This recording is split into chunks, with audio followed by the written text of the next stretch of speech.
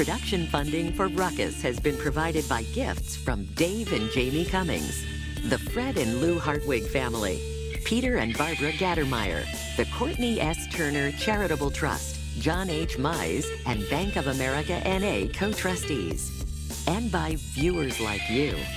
Thank you. Welcome to Ruckus, our weekly food for thought fight over the news of the day and the trends of the times. I'm Mike Shanin. The Ruckettes join me shortly, and our topics this week looks like a school finance deal in Kansas, looks like a tight race for mayor in Kansas City, and in Democratic politics, it looks like Joe is biding his time, plus roast and toast. But we start with our Newsmaker segment and look at a local institution that's been around for decades. Most people likely recognize its name, but few probably know its purpose. It's the Civic Council, founded in 1964 and comprised of some of the city's major business leaders. Here to tell us more is the council's president, who came to Kansas City about a year ago from Nashville, where he was a leader on the city's Chamber of Commerce. Marc Hill, welcome to Ruckus. Thanks very much for joining us. Thank you, Mike. Good to be here. Start with a simple one. How would you explain what the Civic Council is, and what does the Civic Council do? Sure. Good question. So the Civic Council is a group of CEOs that formed back in the 1960s to collectively work together on sort of difficult challenges facing the region. Over the years, it's evolved. We've now got about 75 members. It's typically the largest employers in the region, and they're working on a few long-term strategic issues that are facing our community. What is your role? You're called the president. If I recall correctly, your predecessor was the executive director. Are you like the executive director or the president? It's a very similar role. The titles aren't that important, but really my job is to help make it easy for our members to engage personally in the work, in the community. And so it's identifying those opportunities and challenges that we will be working on over the next several years, or the next 5 years, and then helping our volunteers, our business leaders, be effective as they engage personally in that work. Where does the money come from? From the people who are on the Civic Council? Yeah, we're funded. We're a private membership organization funded by the dues of our members. And so we don't accept grants, we don't do events or sponsorships. It's a very simple revenue structure. And what that enables us to be is a little bit more independent. So we can take a longer view, we can often take difficult stands because we've got financial independence to do that. It's been my sense, Mark, that in years gone by, the Civic Council has been fairly reluctant to come out and deal with the news media and talk about its positions on key issues. Is that changing? Are you trying to change that? You know, I will say our preference has always been to stay out of the spotlight and really kind of work behind the scenes with partner organizations to get things done. And that really comes from a knowledge and a belief that you can get more accomplished when you don't worry about being in the spotlight and taking credit. And so that's been the MO, and that continues. But I think at the same time, we're evolving to become a little bit more public-facing. When you're in the public sphere, attempting to engage on community issues, folks in the community want to know a little bit about you and kind of what you stand for and what you're working on. And so we just basically overhauled our website, and you can see our list of members and some of the things that we're working on in Kansas City. How does somebody become a member? It's actually sort of a two-part process. It's invitation only. We do have criteria. It is the largest employers that typically Is that in terms of employee or an income or both? There's both. So typically the threshold is 1,000 employees or $250 million in revenue. There are some exceptions for fast-growing companies that are headed in that direction. But really it's not only invitation only, but the member, the CEO, has to buy into the mission of the Civic Council, which is when you join the Civic Council, you're not there to represent your business interest. You're really there to work on behalf of the common good along with the other business leaders in that organization, and that's a different proposition. Well, the Civic Council did go public in its support for the pre-K tax increase, the 3/8 of a cent sales tax increase. That was also supported by the Chamber of Commerce and the popular mayor and went down to a major defeat. How do you explain that happening? You know, we looked at that issue for a long time. One of the things the Civic Council is known for is that we do a lot of research and investigation before we weigh in on something. We had a task force of our members that looked at the issue for 6 months. And, there were pros and cons to it. It wasn't a perfect proposal, but at the end of the day, we believe this was our last best chance to get something done for early childhood in this region, which is a critical need. And unfortunately, the public wasn't ready for that particular proposal. The need's still there. So we're ready and willing to partner with organizations and school districts that might have another plan. So it's not the last best chance, it's just a chance that was missed. Well, we'll see. We hope there's another opportunity. What other programs do you have at the Civic Council? Something called, is it KC Rising? Yeah, it's really not our program, but it's a collaboration. And the chambers involve KCADC, Mid-America Regional Council, and hundreds of volunteers across the region. KC Rising really sprung out of a research report in 2014 called Prosperity to Crossroads. This is a report that Brookings and Mid-America Regional Council commissioned. And it was looking at Kansas City's economy coming out of the Great Recession. What that report basically says is that Kansas City was coming out of the recession slower than peer communities across the country. And that really galvanized some thinking and some action that became KC Rising. So with KC Rising, we're focusing on 3 economic drivers. One is ideas and innovation. Another is our traded sectors where we have an advantage, such as our architecture and construction industry or our life sciences industry. How do we grow those industries where we have a competitive advantage? And the third is human talent, which is a scarcity across the country increasingly. And so we have committees that are working on strategies in each of those 3 areas. Mark, got to stop you there, out of time. Thank you very much for coming in. Enjoyed meeting you. Thank you, Mike. Come back. Good to be here. All right, that is Civic Council President Marc Hill. Now let's meet the panel and start a ruckus!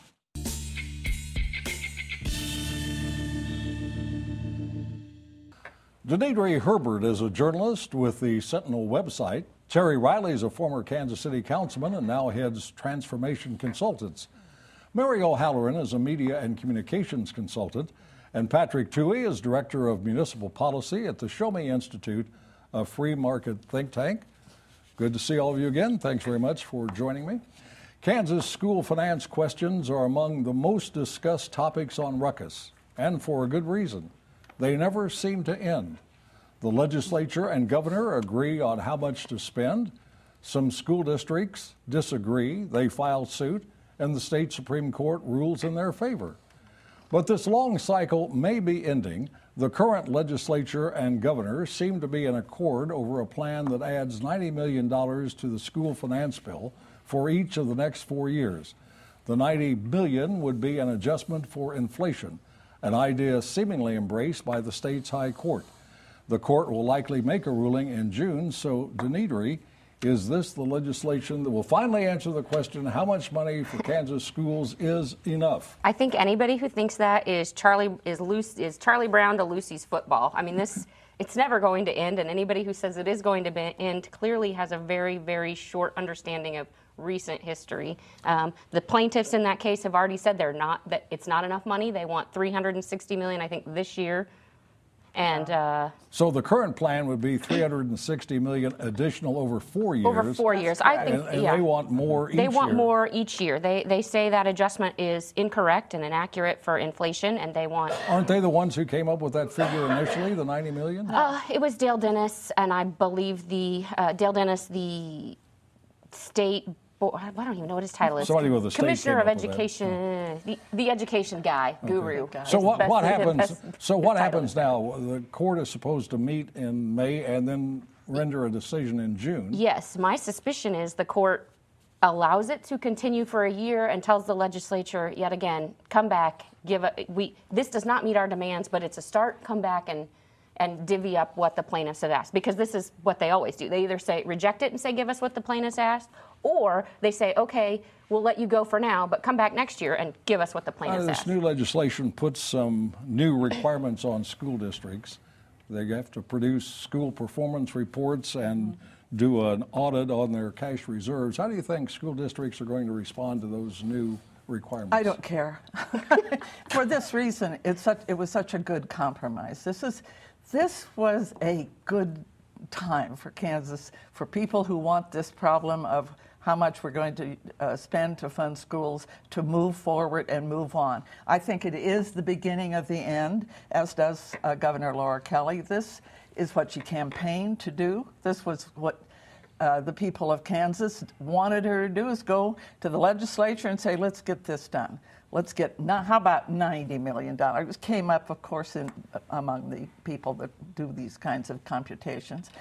And $90 million it is. And the vote in the Senate was 31-8, thanks to the Republican senators who supported the compromise. The reason I say I don't care is I think those are two good offerings from the Republican side of things.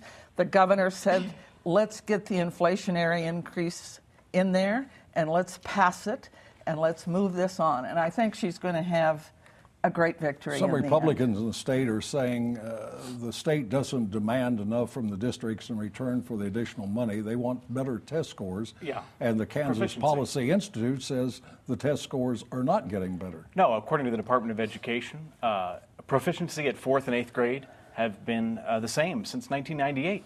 And spending has gone up on per pupil spending in Kansas has gone up higher than inflation. And Mary says she doesn't care about this. I certainly think nothing will improve as far as what the quality of education children actually receive. What will happen is that school districts will hire more administrative staff to meet the demands of this and that. But will money make it to the classroom? History tells us it won't. It seems like a lot of the districts have a lot of money they're holding in reserve that they might need to bring forward and spend on classrooms. Education is a cash cow. And the last thought of unions, administrators, seems to be the quality of education the kids are receiving. You can dump all sorts of money into the system, and we have for 20 years, and proficiency levels have not improved. I want to go here to Terry. Can this decision by the legislature to pass the school finance bill that Laura Kelly, the governor, wants be seen as a big victory for her and a big defeat for Republicans? No, I think it's a win-win for both of them. The Republican Party and the governor have gotten together and collaborated, in which in the past there would have never been any conversations. I believe that the money should be earmarked towards the classroom, making sure we have instructional coaches in the classrooms, paying teachers what they deserve, stopping the high turnover of teachers in our classrooms. But the legislation doesn't include that. But I believe that they will have these things in place based upon some individuals I just talked to yesterday to make sure that we're maximizing every tax dollar in the classroom. We're going to wrap this up. Danedri, can Republicans see this as a victory in Kansas? I don't think so. I think they do, because I think they're calling the court's bluff, and we'll see what the court does, what they do. One little fact. When we talk about how much it is, guess what? This plan that just passed will only raise the amount of money per pupil in each classroom across the state by $36. It's only $36 higher than it was in 2008. So and this nothing is will not, change. That's a this is making up for the Brownback. So all this fight was over $36, is what I'm understanding. $36 per pupil? I don't know. You'd have to talk to former Governor Brownback. But now we're up to $36 more. Stop. We don't need facts in the conversation. Facts. No kidding. And education was failing under Brownback. The two finalists for the mayor's job in Kansas City, Missouri have been selected by a small segment of the voting public in the recent primary. The two, Jolie Justus and Quinton Ruckus, are both first-term members of the city council, both attorneys and both Democrats, I assume. Those similarities form the basis for the rest of our discussion. With two candidates, both well-respected, intelligent, and thoughtful, how do you decide which one gets your vote? What should the typical Kansas City voter be considering? Start with Patrick. Well, we are up to 40 homicides so far in Kansas City this year. That is the highest in year-to-date in at least 5 years. We are the 5th most dangerous city in the United States. I don't know that anything other than homicide and crime should be talked about. I am interested for the candidates to tell me how they are different from each other and how they are different from the past 8 years, which frankly has been a holiday from reality. We have spent a bunch of money building baubles in Kansas City while the core, our infrastructure, and our crime rate are rot. What could a mayor do about the crime rate and the homicide total? Well, the first thing a mayor would do is develop a positive relationship with the police, go talk to the police, find out what they need, and then use his power of veto or her power of veto to make sure that the police department is spending money wisely and more importantly is putting more police officers on the streets. We have 100 fewer, maybe 140 fewer uniformed police officers on the streets today than we had when Mayor James took over, and that is unacceptable. Mary, yesterday there was a major endorsement in the mayor's race. The Firefighters Union, Local 42, came out in support of Quinton Ruckus. What does that do to the course of the campaign? Well, I don't know. Would you consider that a major endorsement? Well, I would indeed, sure. All the endorsements that Jolie Justus has are important also. What are they? Well, let's start. I mean, the mayor, I don't know. I don't know if there are any new ones since the primary. But the big endorsement. We'll agree that both candidates have endorsements. Is Local 42's endorsement of Quinton Yes, Lucas a of big course. thing, a big Yes. deal? Well, they're very It is, involved okay. in politics. And they can turn out a lot of voters. They could. I'd like to agree with something that Patrick said for once on this show. It's kind of nice to have some little thing that we can agree on. Jolie Justus's first comment about the crime situation and what she would do if she were elected is to hire more police officers. And then talking about what kind of police officers. The police apparently in the city think it's been very helpful to have some social workers along because of the tremendous number of people with mental health issues that become entangled with the police in our various cases causing violence in the neighborhoods. One thing that I do in these races always is to see which individuals are endorsing whom. And I have a wonderful friend, Scott Burnett, who is a long-time public servant. Everybody knows Scott. And his endorsement of Jolie Justus is based on his long time working with her in the neighborhoods. Jolie is an extraordinarily competent person, and I want to go over here to he Terry. calls her a problem solver. That's a good thing. Can a mayor just hire police officers? No, they cannot. But Mayors have very little real authority in Kansas City, Missouri.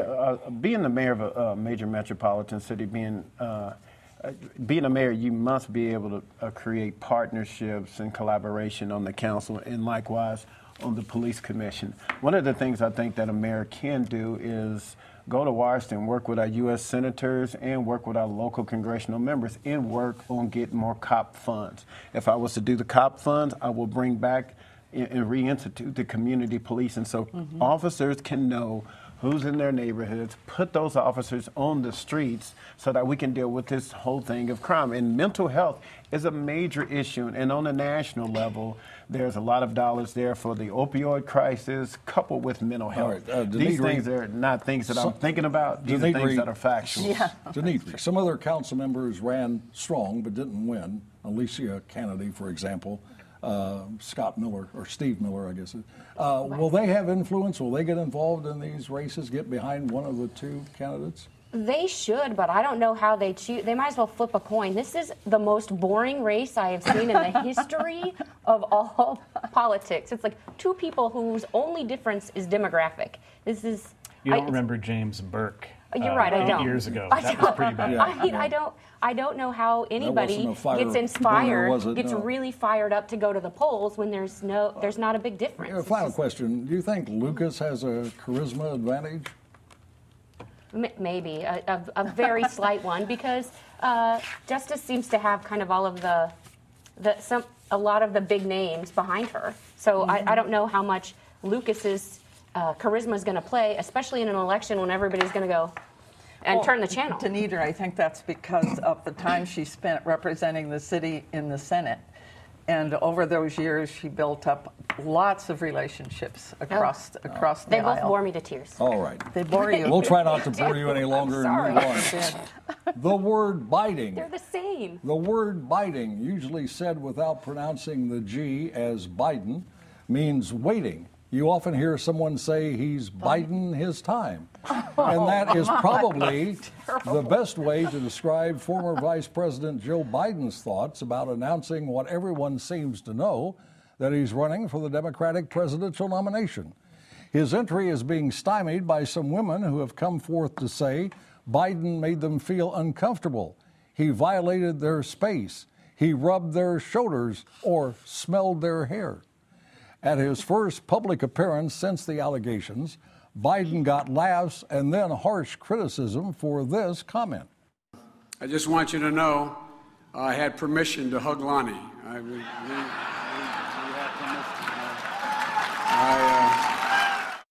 Lonnie was the guy who introduced him at the IBEW meeting where he spoke. So, Mary, as a longtime Democrat, is Joe Biden the guy your party needs to nominate next year Is he to the win guy the we presidential election? Well, I think we also need to look at the women who are running. We don't necessarily need a particular guy. I don't. Well, he's think the so, leader in right? the polls. He's the leader of the guys. Yes, He's the leader in the polls of everybody. He certainly is. Yeah. And that's because of what he's done in his life, for heaven's sakes. It's because of his name recognition, is it not? It is. It starts out as that, but it also starts out with, what kind of person this man is. I began... Creepy. I'm I think about that's the what's same getting him in age. trouble, Creepy. actually. Well, look at his life and try to be honest about it. This man has more character within his heart and soul and behavior than most any senator I have ever observed over my lifetime. And we're about the same age. I first met him when I was a state legislator at 29, and he came, and we had a long conversation one night. He's just... Did he rub your shoulders? say, was he smell creepy? your Did he hair? smell your hair? Stop with that. Stop with that. Every time- that Well, really no, I is won't not stop with that. fair. It is the criticism It's of not- him. well, It there is the are criticism. people You know what is so criticizing funny his here? behavior. I'm sorry? You know what's so funny here?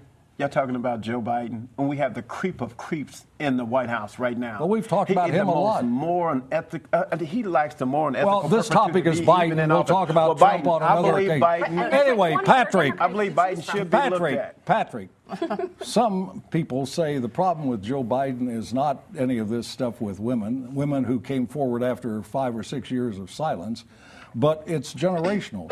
He's too old. Now, I think 76 is like early middle age, but some people think that's too old to run for president. He won't understand the progressive movement in the party. So I don't know that Joe Biden as an individual is too old to be president. And I don't know that anyone of that age is too old to be president. However, I think you are right. What this last few week news coverage about Joe Biden underscores is that he is a man of another time. And I don't know that anything Joe did was anything more than just creepy, but he has got to reckon with where his party has gone. Remember, Al Franken left the United States Senate for pretending to do what Joe Biden has actually done. So Joe Biden's battle is not with Republicans or conservatives or even with the electorate. It is with a small percentage of woke Twitter and the Democrats who are going to go after him, and it's a Democratic problem. Danedri, explain to us what woke means, somebody who is woke. What does that mean? I think somebody who is woke has their pronouns on their Twitter profile page. Other than that, they're just constantly triggered and offended. I think that's that's what being woke It really means, means that you're well aware of what's going on and you I think understand that's what the they want issues and you're you paying to, attention. I think that's what they want the word to mean, but in reality, no. Have you been listening to what's her name on the morning? NBC. Brzezinski. Mika. Who talks about Joe Biden and how he needs to get his act together, and Karen Tumulty and all these other really good pundits talk about he needs to move on, he needs to cut it and start behaving differently.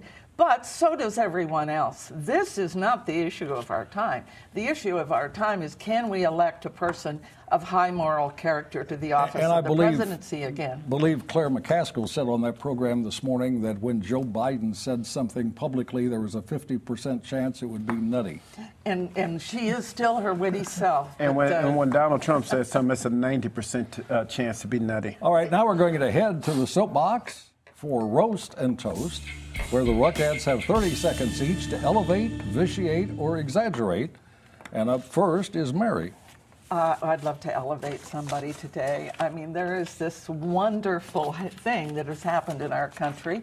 The astrophysicists at the Harvard-Smithsonian laboratories have taken the first photo of a black hole that's an actual photograph.